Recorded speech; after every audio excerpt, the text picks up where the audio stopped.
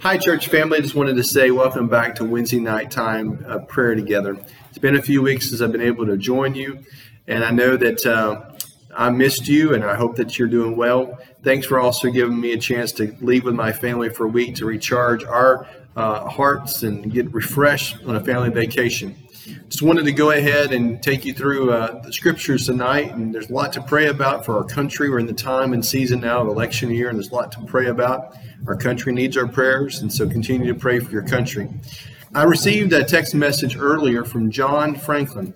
He don't write me often, but every so often there's a scripture that really impresses it upon his heart, and he'll send it to me to read. And so he sent me three today to read, and they all talk about this idea of turning to the Lord. People that are actually now still professing they know Christ, but telling lies to the people around them to lead them astray. And also this passage of scripture in Thessalonians about the person of lawlessness and how lawlessness is going to come across the land. It's a good time for us to read these together to remind yourself that we are supposed to be a light in a lost world. We're supposed to be a people that's proclaiming truth, not lies, and bringing people closer to the Lord Jesus Christ. And so I think I want to start with Psalms, the one he gave me. So back in the passage of Psalms, chapter 84, he sent me all 12 verses. We'll start there, and we're going to talk about that, and then I'm going to do parts of the text out of Jeremiah, and then part of the text out of 2 Thessalonians. And so here's what it says. How lovely is your dwelling place, Lord of armies. I long to yearn for your courts of the Lord. My heart and flesh cry out for the living God. Even a sparrow finds a home, and a swallow a nest for herself, where she places her young near your altars, Lord of the armies. My King and my God, how happy are those who reside in your house, who praise you continually. Happy are the people whose strength is in you, whose hearts are set on a pilgrimage. As they pass through the valley of Bagak, they make it its source of spring water. Even the autumn rain will cover it with the blessings. They go from strength to strength. Each appears before God in Zion. Lord God of the armies, hear my prayers. Listen, God of Jacob. Consider our shield, God. Look on the face of your anointed one. Better a day in your courts than 1,000 anywhere else. I would rather stand at the threshold of the house of my God than live in the tents of the wicked people. For the Lord God is a sun and shield. The Lord grants favor and honor, and he does not withhold the good from those who live with integrity. Happy is the person who trusts in the Lord, Lord of armies. I love this psalm because it really portrays to us that we really find peace and refuge and security and being able to know that we're taken care of when we draw close to God. And I love how the psalmist here says, I'd rather spend one day in your courts.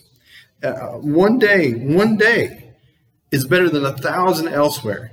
One day drawing close to God is so much more precious than spending 1,000 other places. I've been all over the world. I've seen incredible things. I've been to India. I've been to Africa. I've been in the Middle East. I've been in Europe. I've been in Southeast Asia. I've been in the Dominican Republic, in Mexico. I've seen a lot of incredible places. I've been a lot of places that I've really enjoyed. But the truth of the matter is, one day when you're in the presence of God is more than anything else. It's worthy of all the time that you spend everywhere else, because just being one day with the Lord gives you such peace and comfort, and you get to be in such awe of who he is, that joy, real joy, floods your heart. Real connection with the great I am, the creator of heaven and earth, that makes you feel like, man, I can get through this world because I know that I'm promised so much more. I'm part of God's family, and I'm walking with him. I was thinking about this as we had our trip. We went to the Creation Museum. We also went to the Art Encounter. We also went to the Bible Museum. And what that really did for me, again, is renewed my understanding of how great and mighty our God is. And truly, being in the presence of the living God is more valuable than spending 1,000 days elsewhere without him. And so, also, Brother John sent me over a passage of scripture from Jeremiah. And Jeremiah basically is talking about many things, but it's talking about false prophets as well. It's talking about things we got to be careful of, and people we got to be careful of. And so it reminds us that there's a lot of people telling us a lot of things out there in the world today that actually is not true. And even people that says they're Christians or they're a godly person working inside of churches, we got to be very careful to know what the Word of God says and not be led astray, to draw close to Him, let Him be our protector and our guide, and make sure that whoever teaches you anything is teaching you from the Word of God. And so in Jeremiah chapter 23, it says, "Am I a God who's only near? This is the Lord's declaration, and not a God who is far away." He's saying, I am a God who's close. I hear everything. I see everything. I know everything about you and everything that's going on in the world. Can a person hide in secret places where I cannot see him? The Lord's declaration. Do I not feel the heavens and the earth? The Lord's declaration. He's saying, I'm all over the place. I see everything. I've heard what the prophets who prophesy a lie in my name have said. I had a dream. So he said to them, listen, I hear these prophets out there that's going around and using my name as their source of saying, I'm doing this in the name of the living God, but they're not. They're doing it for their own benefits. They're telling their own stories to get people to follow them and not telling people the Word of God.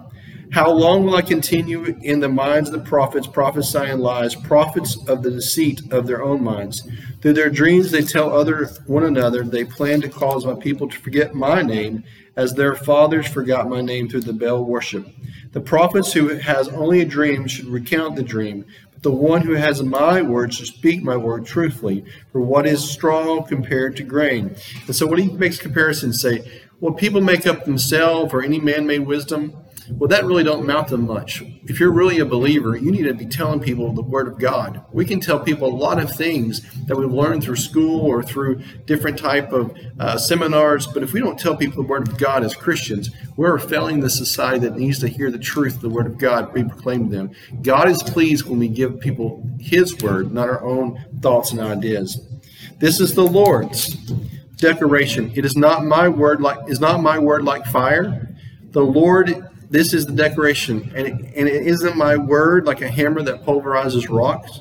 Therefore, take note, I'm against the prophets, the Lord's declaration, who steals my words from each other. I'm against the prophets, the Lord's declaration, who uses their own tongues to make a declaration. I'm against those who prophesy false dreams, the Lord's declaration, telling them and leading my people astray with their reckless lies. It was not I who sent or commanded them, and they are of no benefit at all to these people. This is the Lord's declaration. So what he's saying is that only people who uses God's word, which is the two-edged sword that really changes our life and makes a difference and feeds us and gives us truth that helps guide us in life, that's what people have to be preaching and teaching.